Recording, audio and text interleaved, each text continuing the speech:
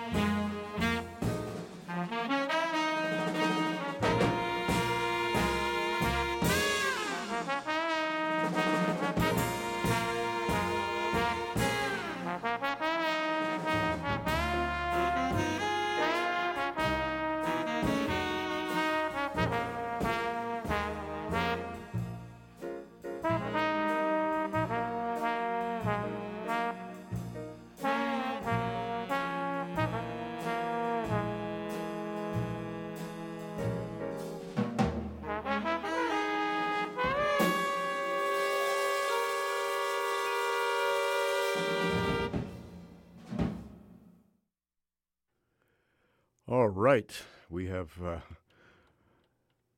really, as Ed Sullivan would say, a really big shoe this evening. My name's Gavin Walker, and of course, this is The Jazz Show on CITR FM 101.9 or on your computer, www.citr.ca. We're going to have our jazz feature right off the top, of course, but later on in the show, we're going to commemorate a couple of anniversaries. And one of them, of course, happened yesterday, was the birthday anniversary of the great modern jazz pioneer and legend, Earl Bud Powell. So I have some music, Bud Powell music, to play for you this evening. And some of his finest work, which is absolutely... What can I say about Bud Powell? When he was at his finest, there was absolutely no one on the planet that could touch him in any way.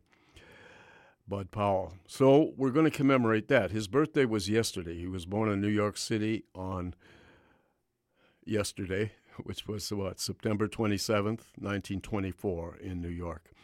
And he was only 42 when he passed away in 1966 and led a rather tragic life, as most people that are familiar with Bud know already.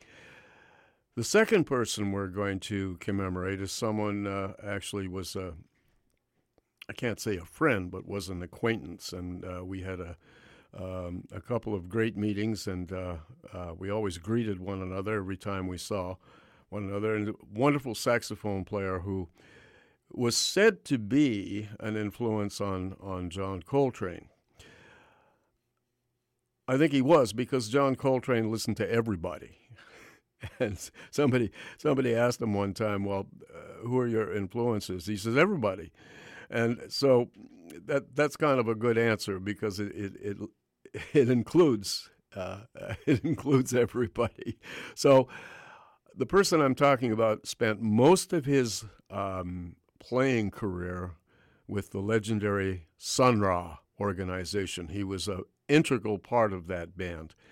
But there were times when, with the permission of Sun Ra, he was able to leave the band for periods of time and record and gig with certain musicians. And one of them was trumpeter Freddie Hubbard. Another one was pianist McCoy Tyner, Canadian pianist Paul Bley, and also this gentleman took Wayne Shorter's place in Art Blakey's Jazz Messengers when Wayne Shorter finally left and joined Miles Davis. The person I'm talking about was born in Summit, Mississippi, and his name, John Gilmore. He was raised in Chicago and went to the legendary DuSable High School with so many great musicians. Gilmore has always been one of my favorite saxophone players, and we did have some great conversations together, and so he was an acquaintance, and if we'd known each other a little longer, I think we would have become really good friends.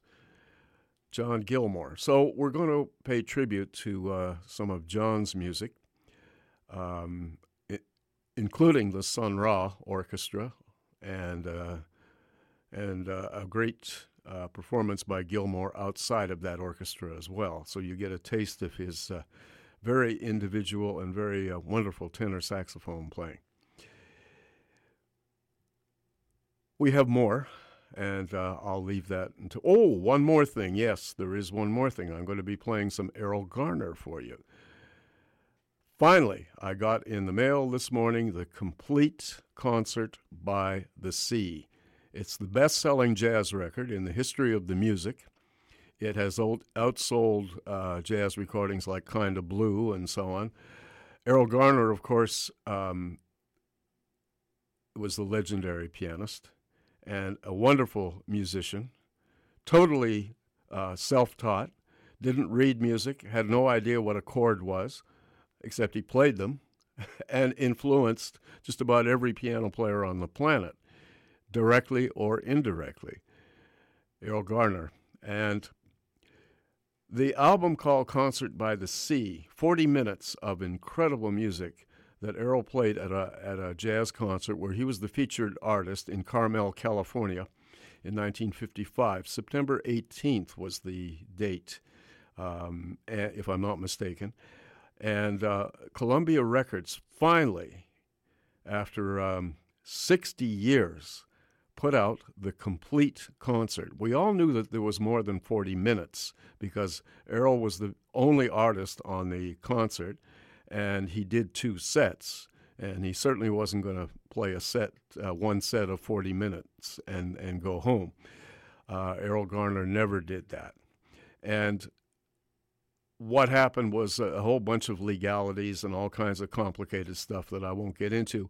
So finally, Columbia had clearance to issue this concert. It's a 3-album set, and it includes about an hour, more than an hour of music that has never seen the light of day.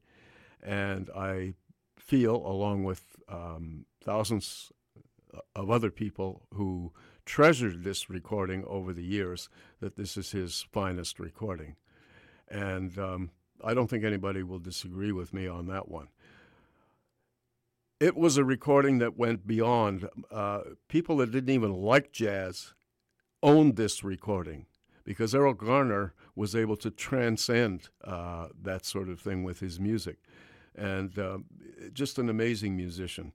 He wasn't particularly verbally articulate, but he was certainly articulate with his music.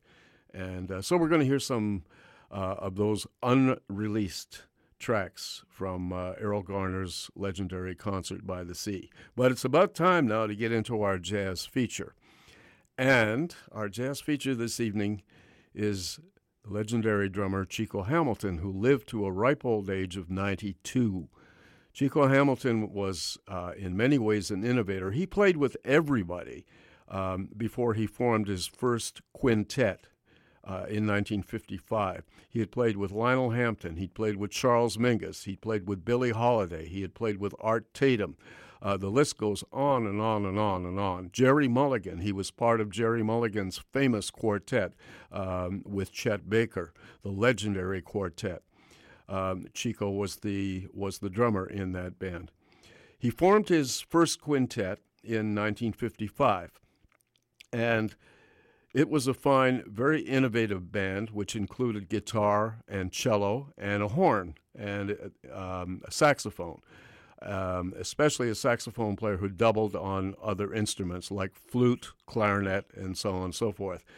And he found one of the best in Buddy Collette. He was the original saxophonist in the band. Chico's quintet went on for years, several years, until about 1960, with various people in the band. But it had a unique sound. It was chamber jazz. It was polite. It was innovative, yes, but the music was. Yes, it was polite. It wasn't loud. It wasn't particularly innovative, other than the unique sound of the band, that sort of thing. But it didn't have that punch that a lot of bands had. It was delicate.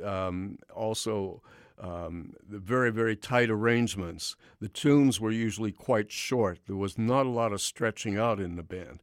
And long tunes and that sort of thing. But some very, very famous people came through that band. Eric Dolphy being one of them, Paul Horn being one of them, also Jim Hall, the guitarist, and many other folks. And a great Canadian bass player by the name of Hal Gaylor was a big part of Chico Hamilton's quintet. Plus all the cello players too. Fred Katz, Nat Gershman, so on and so forth. But somehow in the early 60s, Chico kind of tired of this formula that he had with the band. He wanted to open things up a little more, become a little more adventurous, a little more energetic, and he disbanded completely. And he thought about what he wanted to form, and what we're going to hear this evening is a result of his new ideas, because he brought in a whole group of new people. Most of them had never been heard of on the international or national jazz scene. And he formed his new quintet, and he called it the New Chico Hamilton Quintet. The music was more, as I said, more innovative, more adventurous, more fun to listen to. The band stretched out. There was all kinds of new properties in the New Chico Hamilton Quintet. And this album that we're going to listen to is, without a doubt, I think their finest moment on records. The band stayed together for a number of years. The people involved in the band, a young saxophone player, then young saxophone player who is still around, was at our jazz festival just a while back. The new saxophone player from Memphis, Tennessee, via Los Angeles, was Charles Lloyd. And Charles Lloyd is featured on tenor saxophone and flute in this band. On trombone, a buttery-sounding, wonderful trombone player. He gets a feature on this album, too. From Detroit, became one of the leading studio musicians in Los Angeles after the Chico Hamilton gigs. And I'm talking about George Bohannon, not well known, but one of the finest voices of the trombone.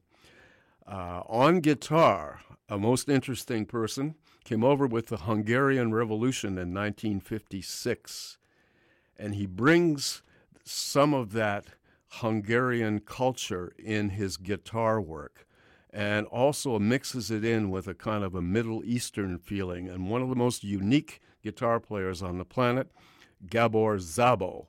And Gabor lived to 1982 when he passed away. He had various personal problems. But what a wonderful voice on the guitar. On bass was someone who was a friend of mine. Unfortunately, we lost him to drugs in 1968. He would have, to me, become one of the finest, most innovative bass players had he lived. And I'm talking about Albert Stinson on bass. So all these names were very new at the time.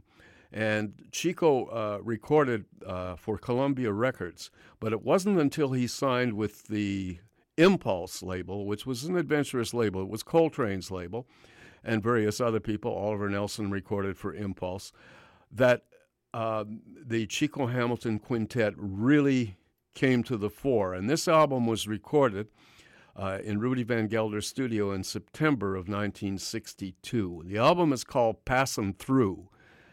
Charles Lloyd was an important part of this band because he wrote a lot of the music for the band and did a lot of the arranging. And he stayed in the band right up until the time he left in 1963, late 1963, to join Cannonball Adderley's band.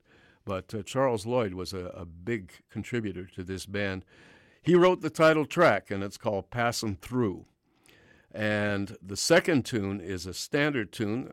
Lots of wonderful singers did this tune, but it's a feature for George Bohannon on trombone.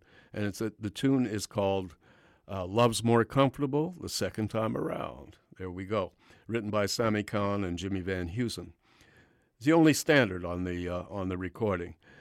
Tune number 3 is kind of an exotic thing for Charles Lloyd's very unique flute stylings, and it's called El Toro.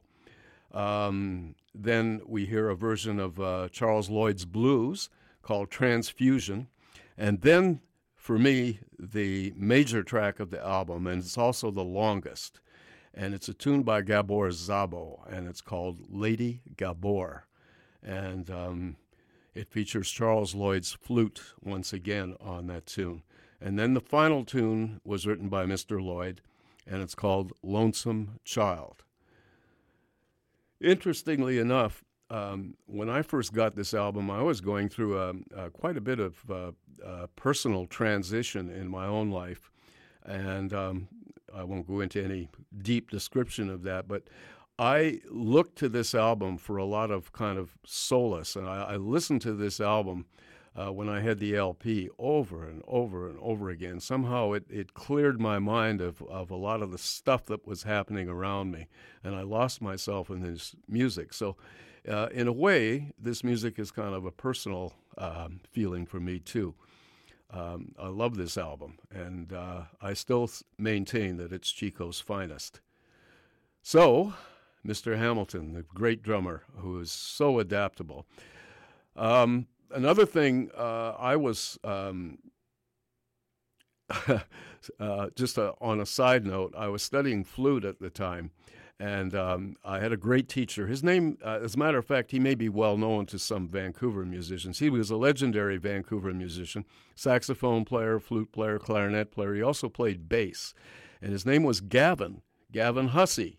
And Gavin lived over in North Vancouver, and he was, we used to call him the Archie Bunker of North Vancouver because he was kind of like Archie in his attitude and so on. What a great musician, and what a wonderful teacher. And he was my first flute teacher and taught me all the basics in the flute. And he asked me one day to bring some recordings of flute players that I liked, and I brought this one.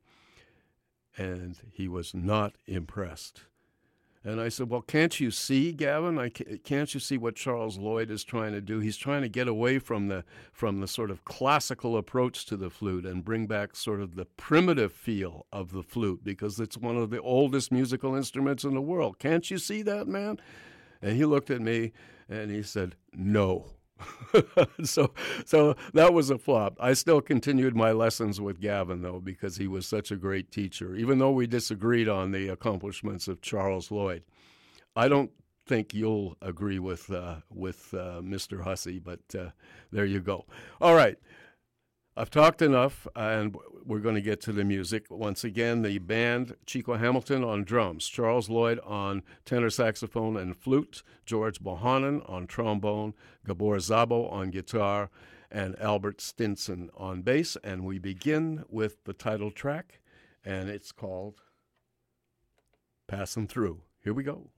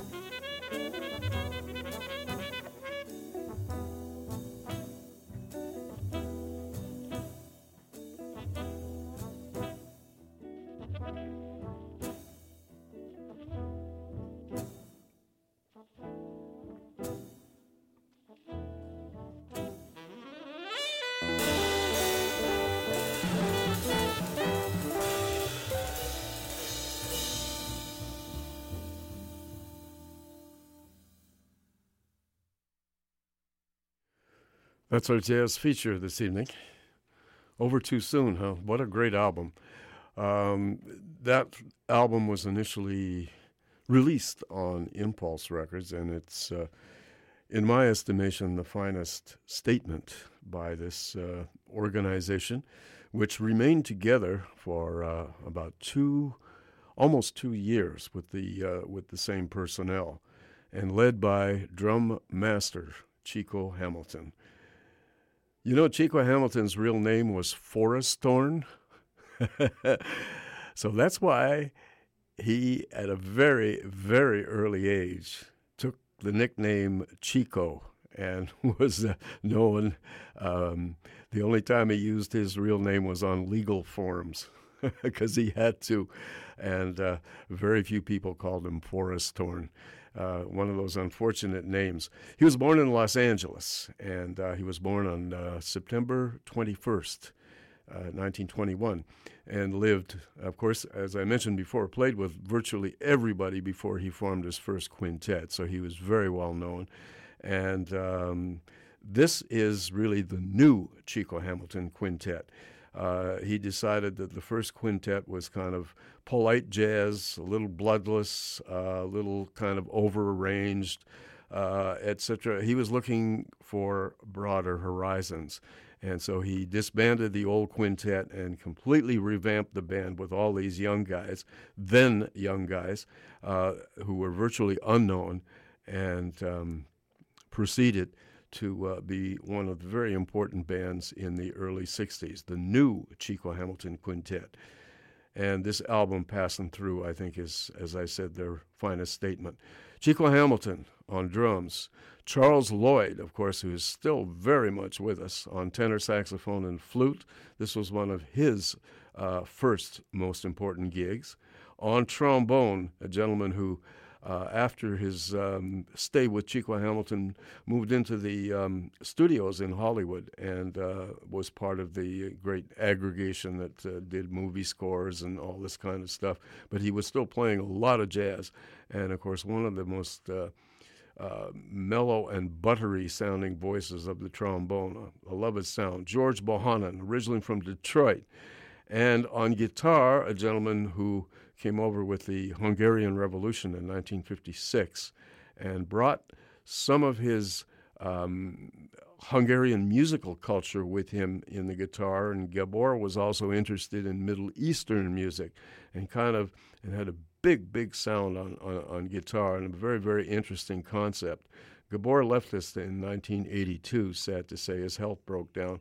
But what a wonderful musician, made lots of significant contributions, and this was one of his first important gigs, was with this band.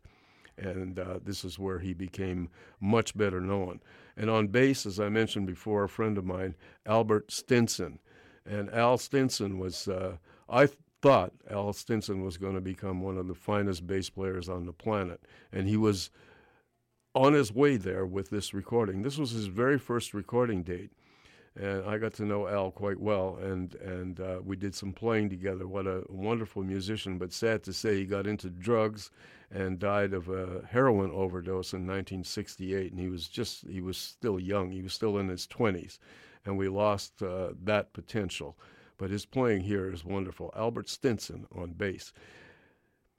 The tunes we heard, four of them were by Charles Lloyd, who did the bulk of the writing for this band. The first tune, of course, the catchy tune that opened the whole set was called Passin Thru, and that's the title track, of course.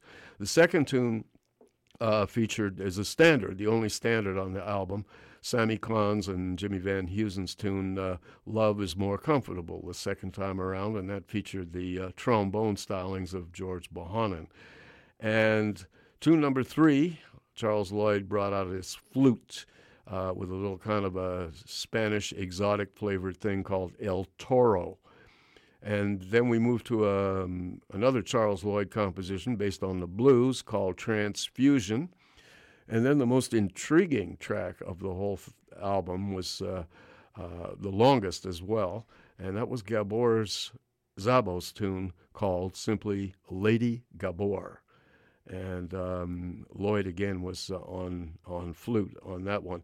The final tune was a Charles Lloyd composition with a little bit of a Coltrane feel, and that was his composition called Lonesome Child, Charles Lloyd, and that ended the album.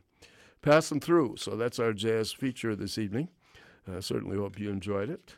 And just to remind you that you are listening to The Jazz Show on CITR FM 101.9. My name's Gavin Walker, and we're going to carry on with some music by a vibes player who unfortunately died an accidental death. It's a bit of a bizarre story. We have to remember that this man, for 9 years, before he actually gave up the job, was a policeman. That's right. And when he recorded this, he was still working as a policeman in Wilmington, Delaware, which was his home. And I guess because of his experience with weapons and all that kind of stuff, and he decided one night to show off, and ended up, unfortunately, killing himself in a demonstration of Russian roulette, and he lost, sad to say, and we lost a great exponent of the vibes. He had his own thing on vibes, and it was kind of a combination. You could hear the Milt Jackson influence in there. You could hear the percussive feel of Lionel Hampton, but he definitely had his own sound, and this was his debut. We're going to hear 3 tunes when he debuted at the Newport Jazz Festival. He sent in an audition disc, and they listened to it and liked it. And Lem was living, went to Boston, actually. He was doing a gig there, and he decided to use the rhythm section. These are all local Boston musicians that he used on the gig. And he was featured at the 1958 Newport, Rhode Island Jazz Festival, which was a big event. It was in the afternoon. And he's introduced here by, we'll hear the voice of the late John Hammond, who, of course, was a great producer for Columbia Records and did all kinds of things. And he's going to introduce Lem Winchester to you.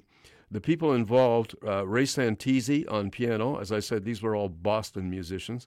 Ray Santisi on piano, John Neves on bass, and Jimmy Zitano on drums. And, of course, Lem Winchester on vibes. And the first tune that we're going to hear after the introduction is Charlie Parker's Now's the Time. That's a good way to start. And then Lem goes into a ballad, a beautiful tune written by Birkin van Heusen, the romantic Polka Dots and Moonbeams. And the final tune, of course, is Billy Strayhorn's great tune, which was Duke Ellington's theme, Take the A Train.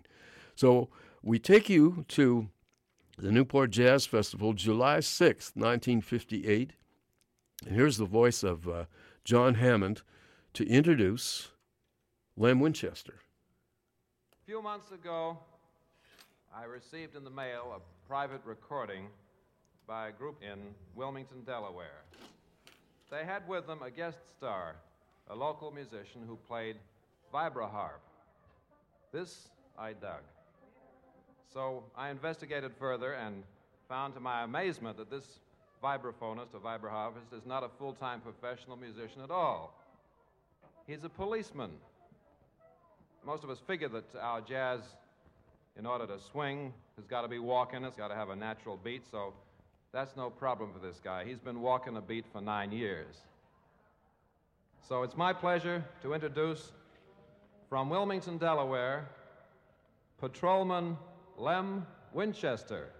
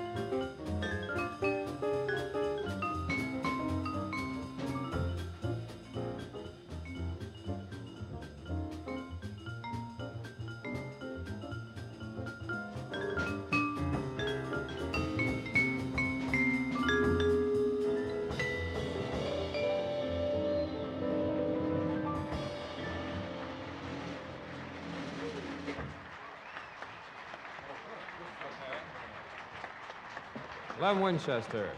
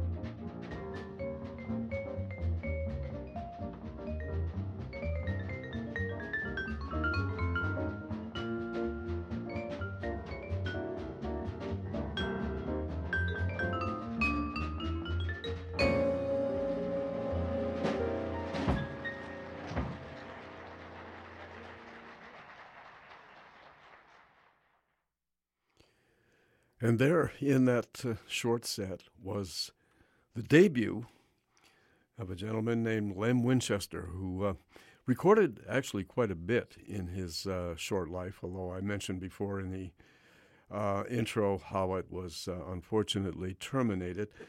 But this was quite an honor to be debuted at the Newport Jazz Festival, which was the jazz festival in those years in Newport, Rhode Island, July 6, 1958. And it was part of an afternoon kind of concert series called New Faces at Newport. And he definitely was a new face. No one had ever heard of this man, except those that he gave tickets to in Wilmington, Delaware, because he was, at that time, a full-time policeman with the Delaware Constabulary. Anyway, we heard John Hammond introduce Lem Winchester, and the people involved here. Lem had played a weekend gig in Boston before coming to the Newport Jazz Festival, and he was very impressed with the Boston musicians that he used, and he brought them to Newport. And these musicians are, that we heard, Ray Santisi on piano, extremely fine piano player, John Neves on bass, who ended up playing with Stan Getz and all kinds of people, and one of the best drummers in Boston at the time, Jimmy Zitano. And the tunes, and of course Lem Winchester on vibes, the tunes we heard, Charlie Parker's Now's the Time, and then the Burke Van Heusen standard, Polka Dots and Moonbeams, and finally, Billy Strayhorn's famous Take the A-Train, done up-tempo style. Lem Winchester, a gentleman who had his own voice on the vibes, and obviously a Milt Jackson influence, and some Lionel Hampton in there too, but combined them both beautifully into his own style. You are listening to The Jazz Show on CITR. My name's Gavin Walker, and we're here every Monday night with some of the very best in jazz music. And, of course, we're broadcasting on unceded Musqueam territory right out here at the University of British Columbia, FM 101.9, or on your computer, www.citr.ca. Next up, we're commemorating the anniversary of Earl Bud Powell, a gentleman I consider one of the great geniuses of jazz. He's as much a genius as Charlie Parker is. Very few musicians can really be called genius. They may be extremely talented, talent beyond, above, and all that kind of stuff. But a genius, that's something very special, and that's a term that's kind of bandied around by everyone today. Bud Powell was truly deserving of this, and unfortunately he led a very, very troubled life. There's a wonderful biography of Bud, and it's a very, very disturbing book because of all the things that he went through. He only lived to age 42, and sad to say, his demise was kind of long and very painful as well. Bud Powell.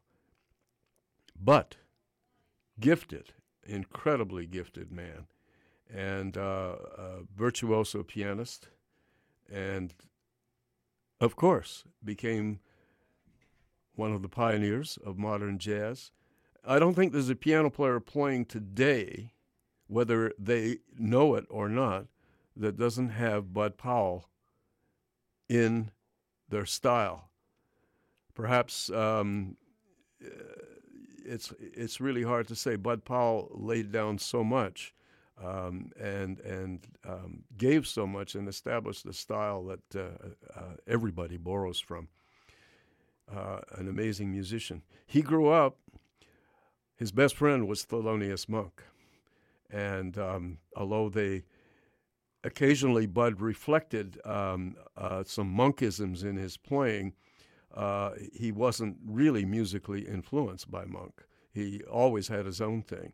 The other pianist that was a buddy of Bud Powell's and lesser known was Elmo Hope, and the three of them were three of the most incredible modern jazz piano players in New York at one time, and they were all great friends and really truly loved one another.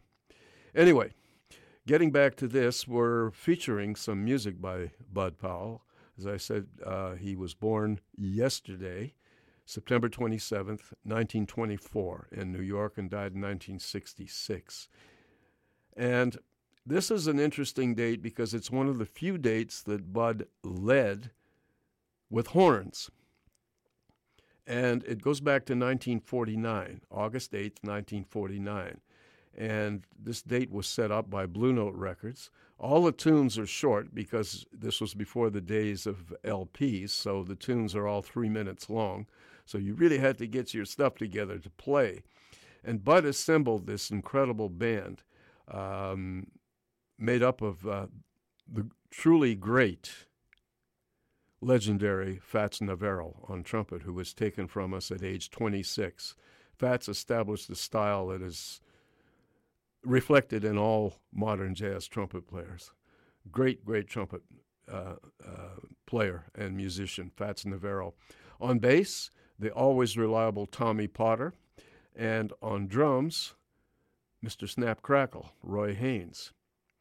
Originally, or so he thought, Jackie McLean was supposed to play saxophone on this, alto saxophone, because he had befriended Bud and used to drive and accompany Bud to his gigs, making sure that he was ready and on time for his gigs, because Bud was notoriously cavalier with time.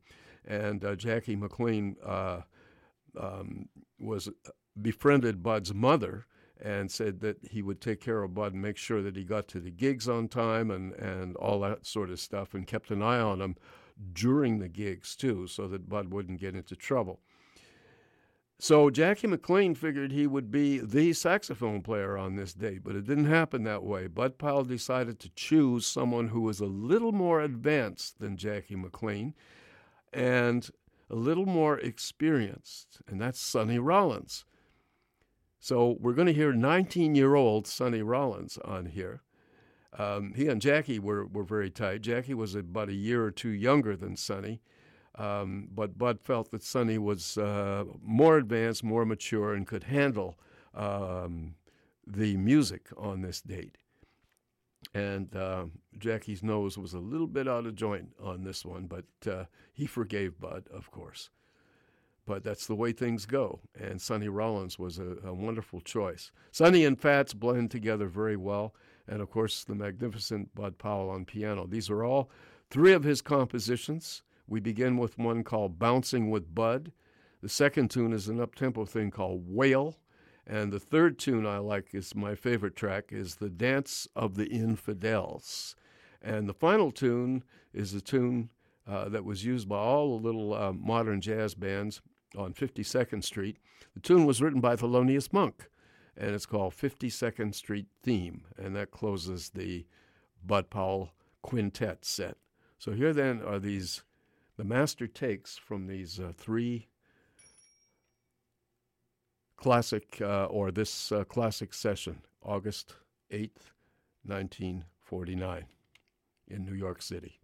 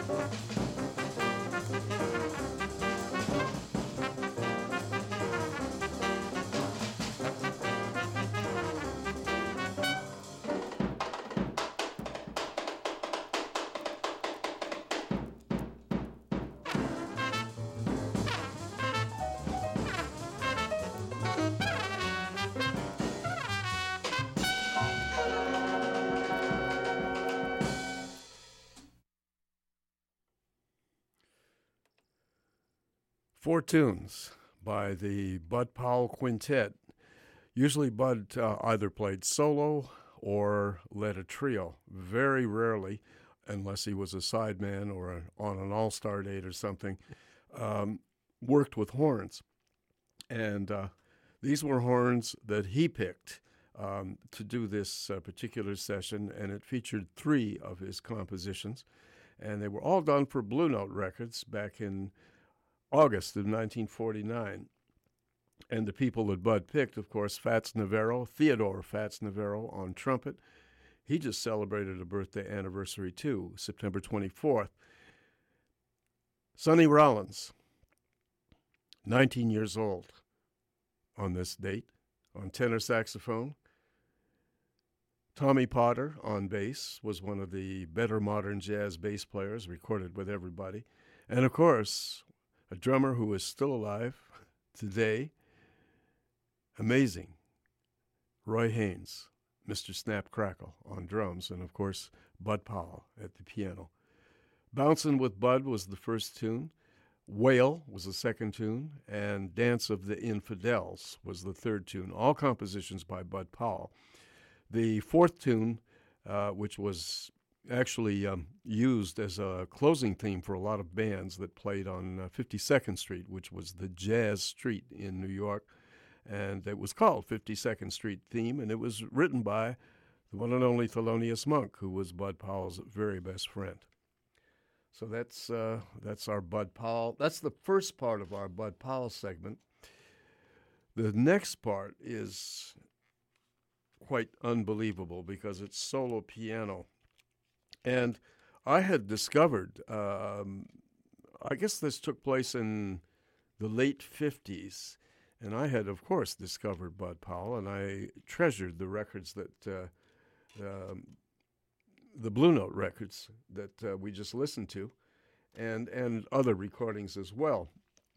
But my friend and mentor, alto saxophonist Dale Hillary, and I were sitting around at the original cellar one night, and I don't know, Bud Powell's name came up, and he said, have you heard the album The Genius of Bud Powell? And I said, which one is that? What do you? He said, you haven't heard that album, and you're a Bud Powell fan?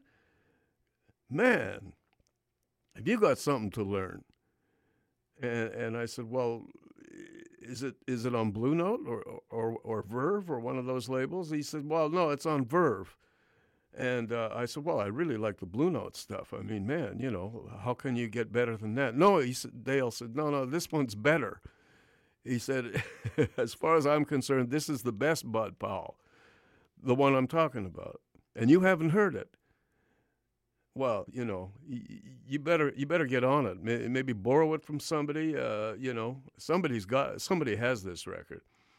And strangely enough, I think it was about 2 or 3 days later, I was downtown and I strolled into the Bay to buy something. And I decided to go up to the record department because the Bay had a record department somewhere. It was up on one of the upper floors where they sold, radios and stuff like that. And they had this little record department. So I went up there just to see if they had anything. I didn't expect anything in the Bay in terms of jazz records. So I went up there, and sure enough, they had a very small little jazz section. And I thumbed through the records, most of them I'd seen. All of a sudden, this Bud Powell record was there. And it was a special sale stamp on it for $1.99. And it was the very record that Dale Hillary was talking about, The Genius of Bud Powell. And I remember taking it home. I could have played it in the store because they had one of those audition things, but I didn't have time. And I took it home. And when I got it home and put it on the record player, I almost fell on the floor because I had never heard piano playing like this, and I'd never heard playing from Bud Powell like this. And the next time I saw Hillary, I said, you're right. I have the record now, and I told him the story. And he cracked up, and he says, see, now you know what I'm talking about. This is Bud Powell. It was done in 1951, and this is solo piano. and it's a series of tunes. All the first 5 are all Bud Powell compositions, and the last 3, we're going to hear all of them. The last 3 are standard tunes that he chose. The first tune, of course, the first 5 are all Bud Powell compositions, beginning with Parisian Thoroughfare, one of his most popular and extremely difficult pieces of music to play. Great piece. Bud Powell just shines on this. The second tune may be dedicated to his mental state so often. The tune is called Oblivion, but it doesn't really reflect any kind of depressing thing. It's just that's the title he chose. Tune number 3 is a very pretty, moody thing called Dusk in Sandy. And then tune number 4 is one called Hallucinations. And tune number 5 is entitled simply The Fruit. Then we get to the standards. The next tune after The Fruit is a tune, I call it a Second World War tune. It's a beautiful song that was sung by some of the British singers and so on, because it was composed right after all peace happened, and no more bombing, no more Nazis, all this kind of stuff. And the tune was called A Nightingale Sang in Berkeley Square, and Bud makes the most of it. Then the next tune is Cole Porter's Just One of Those Things, and this is one of the most incredible versions of that tune. I won't even describe it. You just have to hear it. And the final tune is kind of a happy sounding Bud, where he gets into some stride piano and so on. It has a lot of fun with a tune written by Jerome Kern and Oscar Hammerstein called The Last Time I Saw Paris. And it was kind of foreshadowing, because Bud eventually, about 10 years after this recording date, moved to Paris. Maybe he knew something. I don't know. Anyway, we take you back to this recording session, some of the greatest Bud Powell ever, and we begin with Parisian Thoroughfare.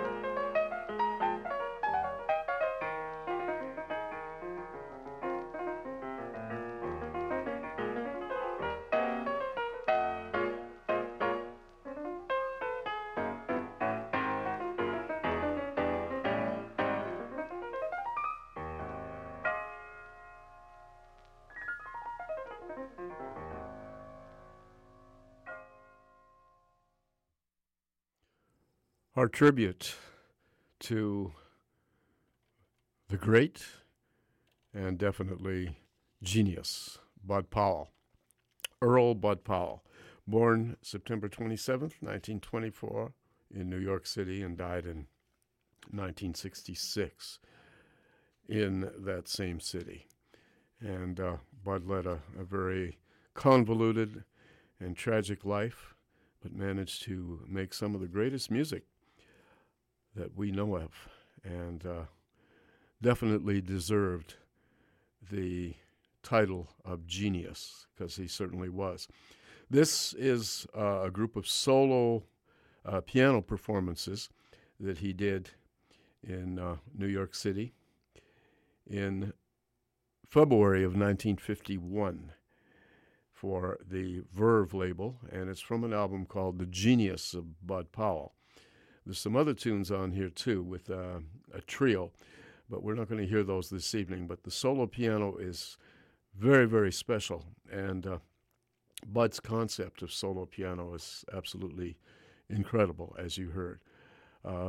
It's beyond words, so we won't even talk about it anymore. We'll just tell you what the tunes were. The first 5 were Bud Powell compositions, and the tune was entitled Parisian Thoroughfare. That opened the set. Then we moved to another tune called Oblivion, and then we moved to a tune called Dusk in Sandy, which was a kind of a meditative piece of music. And then we moved to another composition called Hallucinations, and finally a lighthearted, or more lighthearted piece of music called The Fruit. And then we closed with 3 standard tunes of Bud's choosing. The first one was a Second World War song, or post-Second World War song, very popular in Britain, and it was called A Nightingale Sang in Berkeley Square. Then we moved to this amazing rendition of Cole Porter's Just One of Those Things, and it's one of those compositions that, or the way Bud plays it, it would be a challenge to any pianist to do it that way. And the final tune was Jerome Kern, Oscar Hammerstein tune that, again, was sort of the lighter side of Bud Powell, and it was called The Last Time I Saw Paris. And he did a little stride piano work on that as well. Some charming and moving and incredible music by Bud Powell, our tribute to Mr. Powell and his accomplishments in jazz. He was truly one of the pioneers of modern jazz, along with Dizzy Gillespie and Charlie Parker, Max Roach, Thelonious Monk, Charles Mingus, people like that. Bud Powell was on that level, and I think he was on an even other level. Charlie Parker was most certainly a genius, and so was Bud Powell. You are listening to The Jazz Show on CITR, broadcasting out here on the campus of UBC on unceded Musqueam territory. FM 101.9 is your dial, and of course on your computer is www.citr.ca. We have a new website as well, so I'm sure that many of you have gone on there and are negotiating your way around that particular website. We certainly hope so. My name's Gavin Walker, and we're going to carry on after this couple of messages with a tribute to one of my favorite saxophone players, the late and wonderful John Gilmore, whose birthday is today. And John passed away a few years ago in the early 90s. And, of course, he was a mainstay in the Sun Ra Orchestra, and John had a particularly distinctive tenor saxophone style. So we're going to do that. But first, we have this to deliver to you. And there it is.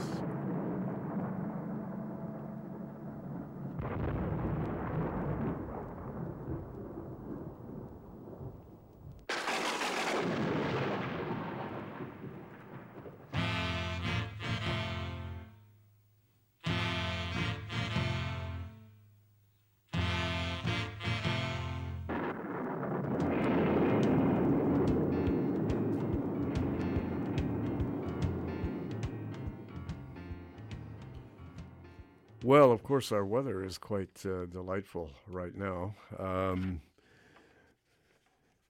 lot better than the stock market, I'll tell you.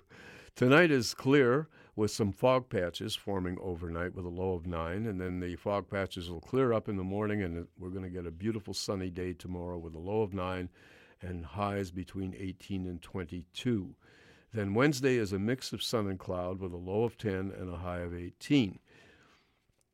Thursday is the same with a mix of sun and cloud, low of 11, high of 18. Friday, well, a little bit of a downturn. It's cloudy on Friday with a low of 12 and a high of 18, but back to sunshine again on Saturday with a low of 8 and a high of 16. So that's the weather picture for the week.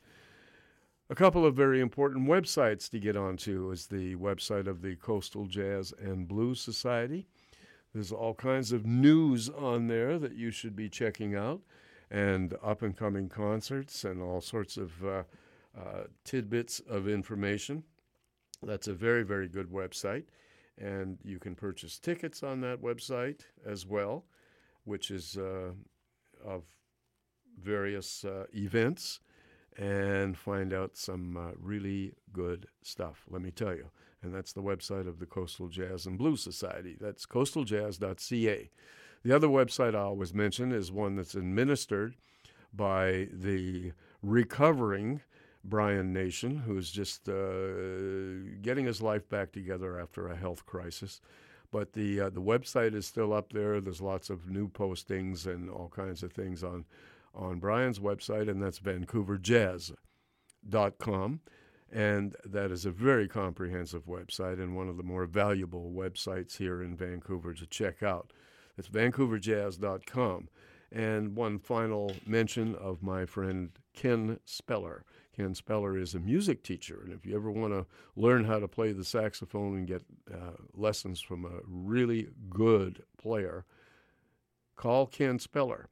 He has a business called Music at Home, and he'll actually come to your house and advise you on how to purchase an instrument if you don't have one, all kinds of stuff, and give you lessons. And he has a sizable amount of students, of course, because he's that accomplished, and he's an excellent music teacher. So if you're interested in that, he's the guy to call. Or if you want to upgrade your skills and take some lessons from a real pro, Ken Speller's the man. But another aspect of Ken is that he repairs musical instruments. That's right. He is a repairman, and that's necessary. Every person that plays a reed, brass instrument, that you flutes, saxophones, even trumpets, trombones, and so on. You have to. It's like owning a car. You have to cuddle up to your mechanic. And if you play a musical instrument, you have to find yourself a good repairman as well, because musical instruments always need tweaking, adjusting, sometimes complete overhauls, just like a car. Think of it that way, because they're machines. And, of course, you make them into something more than just a machine. So there you go. Ken Speller does his repairs at his home, so he keeps his costs down to a very, very reasonable level, and he guarantees his work. So he is located in the 13th and Lonsdale area of North Vancouver, and he has a telephone, 778-800-1933, 778-800-1933, or you can reach him via email, kspeller, kspeller_14 at yahoo.ca. That's Ken Speller. All right. Our tribute now is to a gentleman by the name of John Gilmore. John Gilmore, of course, was born in Mississippi and Summit, Mississippi, and moved to Chicago with his family at a very young age. Like a lot of black folks, they came up north to better their lives and opportunity and so on. And young Gilmore went to DuSable High School in Chicago, and of course picked up and fell in love with the saxophone, and specifically the tenor saxophone, and studied under Captain Walter Diet, as so many great jazz musicians have done in the past. And, of course, Gilmore went on to join his first major band, which was none other than Sun Ra's band. And Gilmore had a very, very special place in that band and became one of the charter members.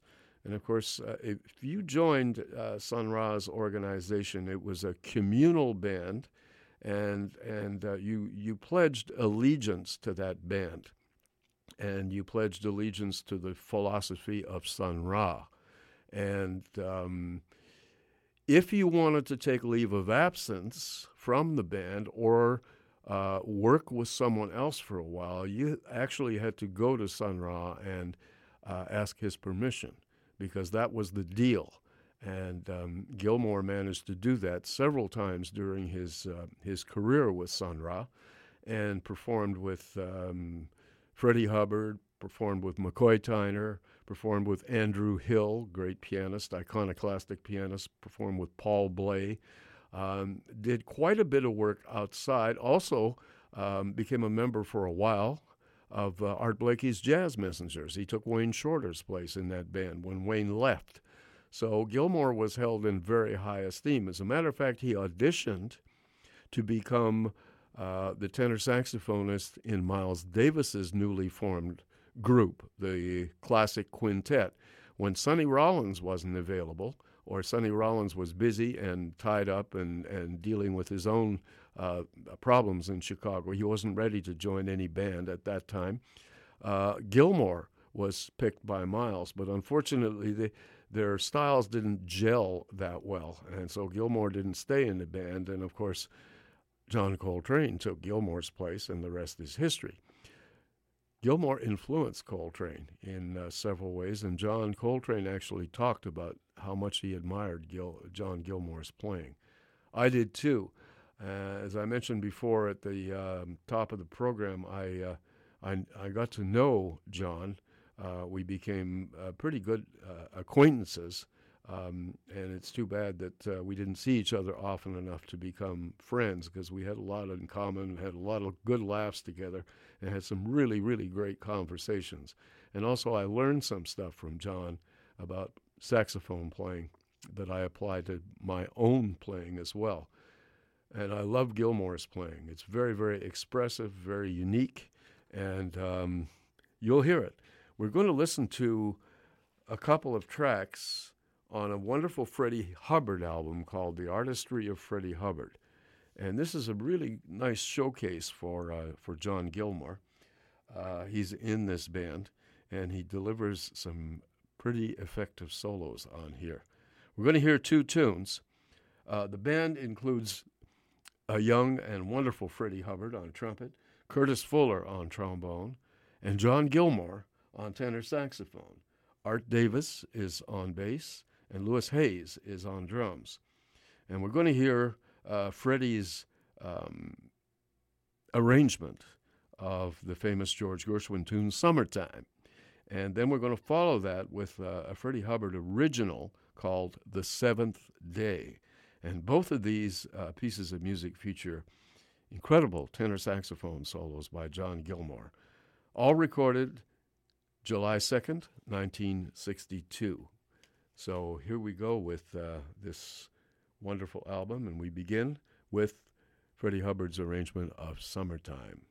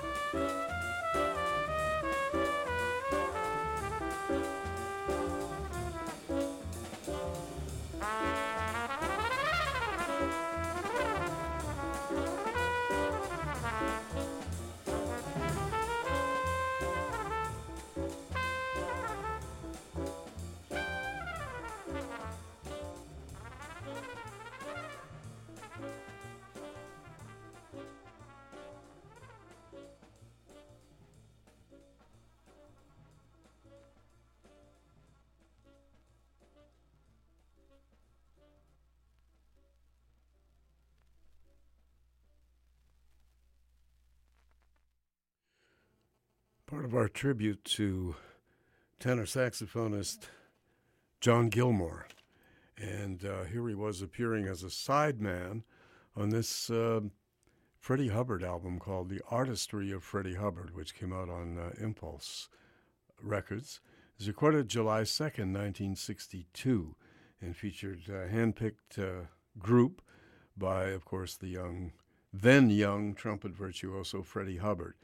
And we heard two tunes, Freddie, of course, on trumpet, Curtis Fuller on trombone, and the gentlemen were paying tribute to John Gilmore with his very dark and mysterious sound that he achieved on the tenor saxophone. Great player. Tommy Flanagan, of course, was on piano. Arthur Davis, Dr. Art Davis on drums, on bass, and Louis Hayes on drums. And the two tunes we heard, first one was Freddie Hubbard's arrangement of the George Gershwin standard from Porgy and Bess, Summertime. And the second tune was a very exotic Freddie Hubbard composition called The Seventh Day. And both of those tunes brought out the sort of mystique of John Gilmore's playing, which is why I picked this as those two pieces as a tribute to Mr. Gilmore. Of course, he spent most of his life devoted to and in Sun Ra's band, and that's what's up next. This was recorded in 1966, and this piece, there's a whole bunch of stuff happens, and then it gets into a very extended John Gilmore solo with Sun Ra on piano, and on bass, Ronnie Boykins, and on drums, the wonderful Clifford Jarvis. And there's other folks in this band as well. Marshall Allen on alto, Pat Patrick on baritone, Robert Cummings on bass clarinet, Teddy Nance on trombone, Ali Hassan on trombone, and Carl Nimrod on gongs and percussion and stuff like that. So this is the Sun Ra Orchestra as they sounded. They were on a tour in May of 1966, and this is a piece of music by Sun Ra, of course, and it's called Dancing Shadows, featuring John Gilmore on tenor saxophone. Check this out.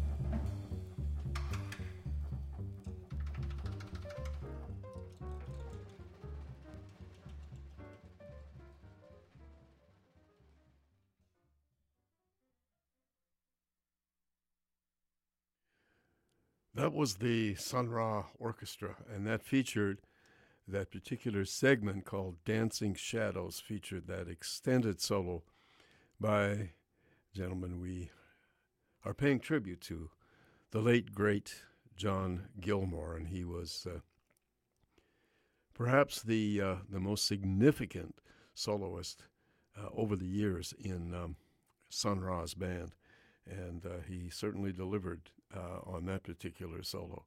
John Gilmore tore loose, and we heard Sun Ra, of course, on piano and various members of the band.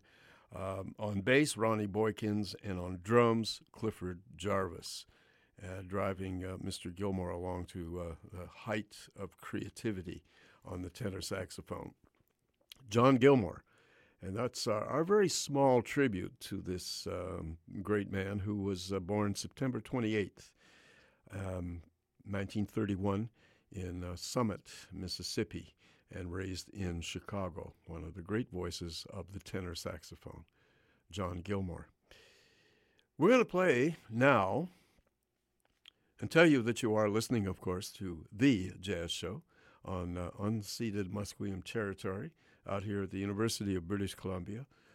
And we are broadcasting here on your FM band at 101.9. We are CITR. And also, we're on your computer, www.citr.ca. In the mail today, I received something that I've been waiting for a long time, and this is the 3-CD edition of the complete Concert by the Sea. This is the best-selling jazz album ever. It has sold more than Kind of Blue or any of the other, or Take 5 or any of those other very, very popular albums. This is by Errol Garner. And originally, this came out as an LP, of course. It was recorded at a very special concert on September 18th, 1955. And it was a concert in not part of the Monterey Jazz Festival. It was performed in Carmel, California, close to Monterey, and in the Monterey Peninsula. And it featured Garner and his trio. And, of course, it was issued on this album called Concert by the Sea, Errol Garner. And the album was the usual Columbia album length, LP length, 40 minutes. But for years, and then when CDs came out with their potential extended time and all this kind of stuff, Columbia issued the thing on CD, but it was still only 40 minutes long. And I and many other people realized, being fans of Errol Garner, we knew that the concert was a lot more than 40 minutes. Garner played 2 very generous sets at that concert, and he was always very generous with his time. And so I often wondered, whatever happened to the rest of the tapes? Why weren't they issued? Why, when CDs came out with their extended playing time and all that kind of stuff, why weren't they included on the general CD issue? Anyway, there were all kinds of. I read a whole thing in this special edition, which took 60 years to put out. There were all kinds of legal ramifications that Columbia had to negotiate and hurdles that they had to mount to issue the complete concert. So that's why it took so long, and it's complicated. And I'd rather just play you some of the music of, especially we're going to play you some of the previously unissued tracks, a couple or 3 of them from this concert. Now, this is a 3 CD set, beautifully produced, very extensive notes, and it includes an interview. We'll play that some other time, an interview with Errol and company and his band after the concert, and that has never seen the light of day. So it's very interesting. The first 2 CDs are the full concert. The 3rd CD is the original album, redone again, plus this interview. But another thing with this recording is that the sound has improved immeasurably. They really, really did a fine job at cleaning up the tape and just getting the most pristine sound possible. So hats off to Columbia for finally putting this out. And of course, hopefully it will bring Errol Garner back to the fore. He has been an influence on probably every piano player, modern piano player on the planet, whether they know it or not. And Garner was an extraordinary musician. He never learned to read music. He didn't have to. He didn't know anything about harmony. He didn't know anything about chords. He didn't know anything about keys, all that stuff. He just played. And, of course, he was so well loved. His music transcended jazz. There were so many people that don't like jazz that loved Errol Garner.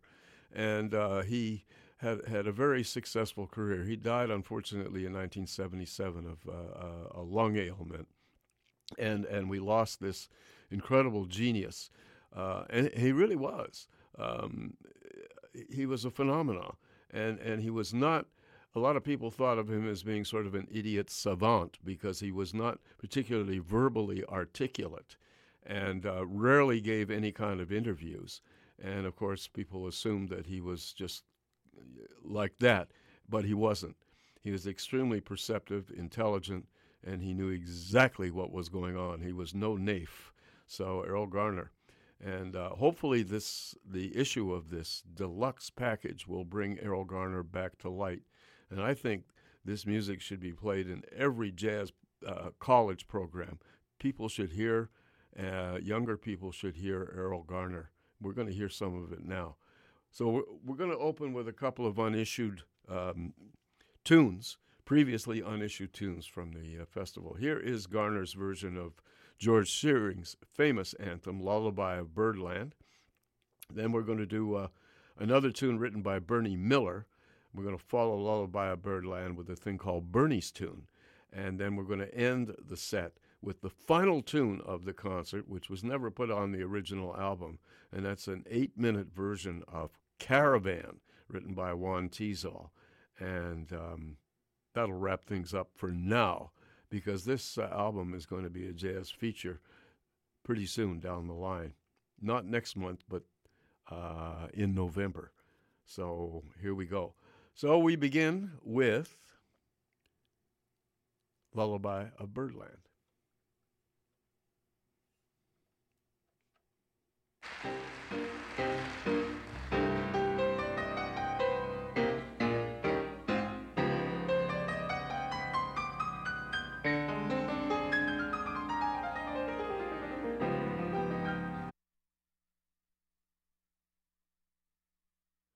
I'm such a smart fellow. I picked the wrong tune.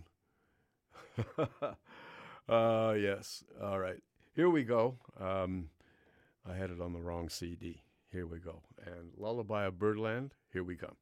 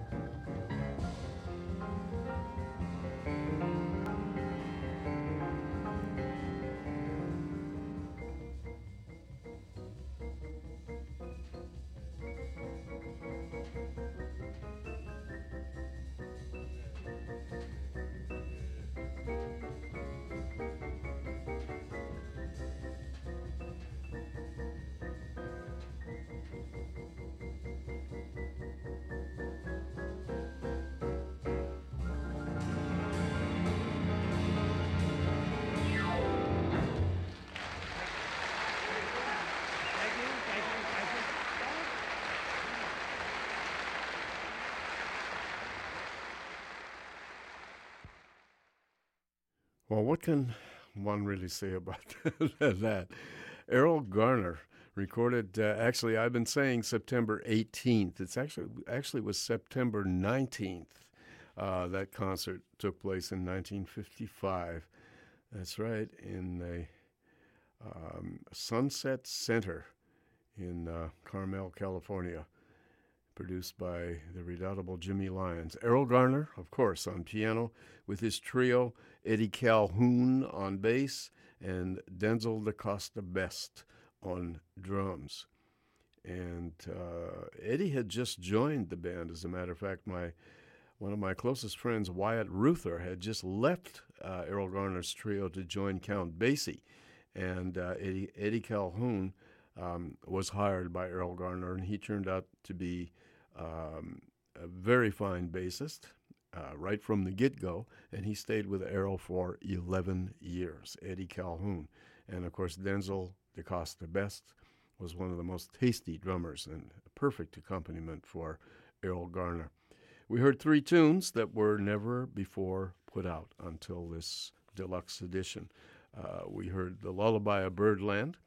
We followed that with Bernie's tune, written by Bernie Miller. And the final tune was the last full-length tune of the concert. And that, of course, was Errol's ridiculous rendition of Caravan, written by Juan Teasall, and a specialty of that trio. One final tune I'd like to play for you this evening. I was hoping that I would be able to do a further tribute, but we will do that in the future, maybe next week. We're going to play the Jazz Crusaders, and today, 75 years old, one of the principal voices in the Jazz Crusaders, Wilton Felder, the tenor saxophonist, passed away. And Wilton was not only a great tenor saxophonist, but an incredible bass player as well. And, of course, he was one of the leading voices in this legendary band. There's only one Jazz Crusader left now, and that's drummer Stix Hooper. And all these guys, Wilton Felder, Wayne Henderson, and pianist Joe Sample, and Stix Hooper all grew up together in Texas, and they'd been playing music from the time they were kids.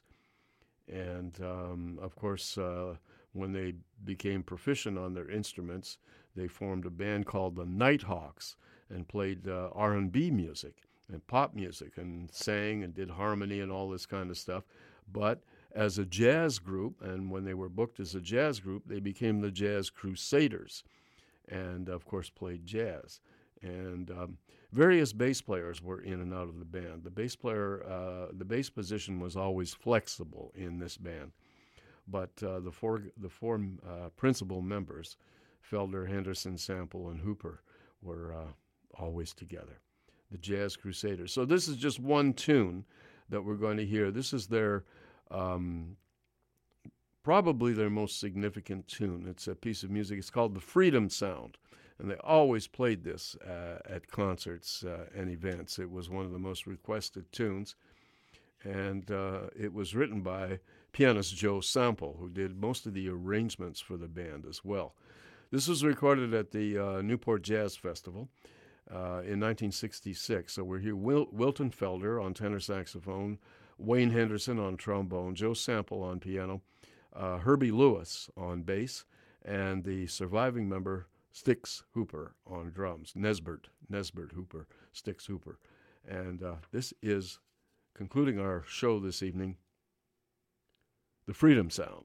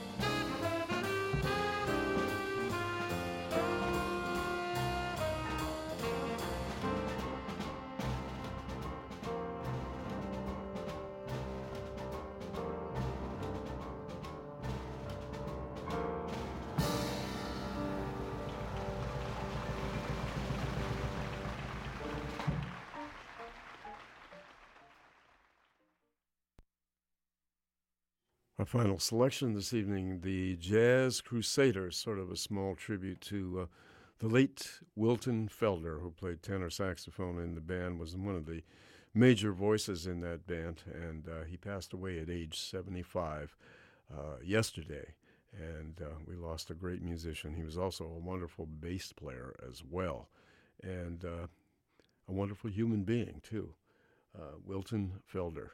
The Jazz Crusaders, recorded at the Newport Jazz Festival in 1966. We heard Wayne Henderson on trombone, the aforementioned Wilton Felder on tenor saxophone, Joe Sample on piano, all of them now gone, and on bass, Herbie Lewis, who is also no longer with us, and the surviving member of the original Jazz Crusaders, Nesbert Sticks Hooper on drums.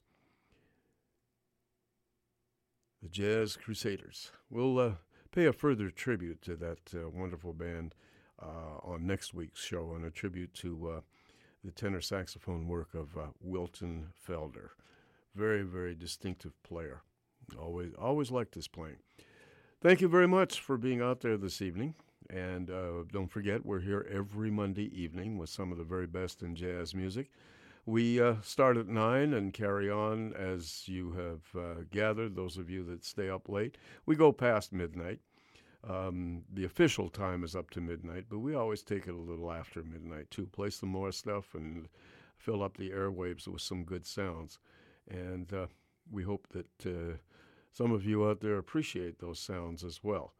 Thank you very much on behalf of myself, Gavin Walker, and, of course, on CITR FM 101.9, broadcasting out here and on unceded Musqueam territory at UBC, University of British Columbia. We're also on the web, www.citr.ca. So take care, and we'll see you in 7 days' time. Bye-bye.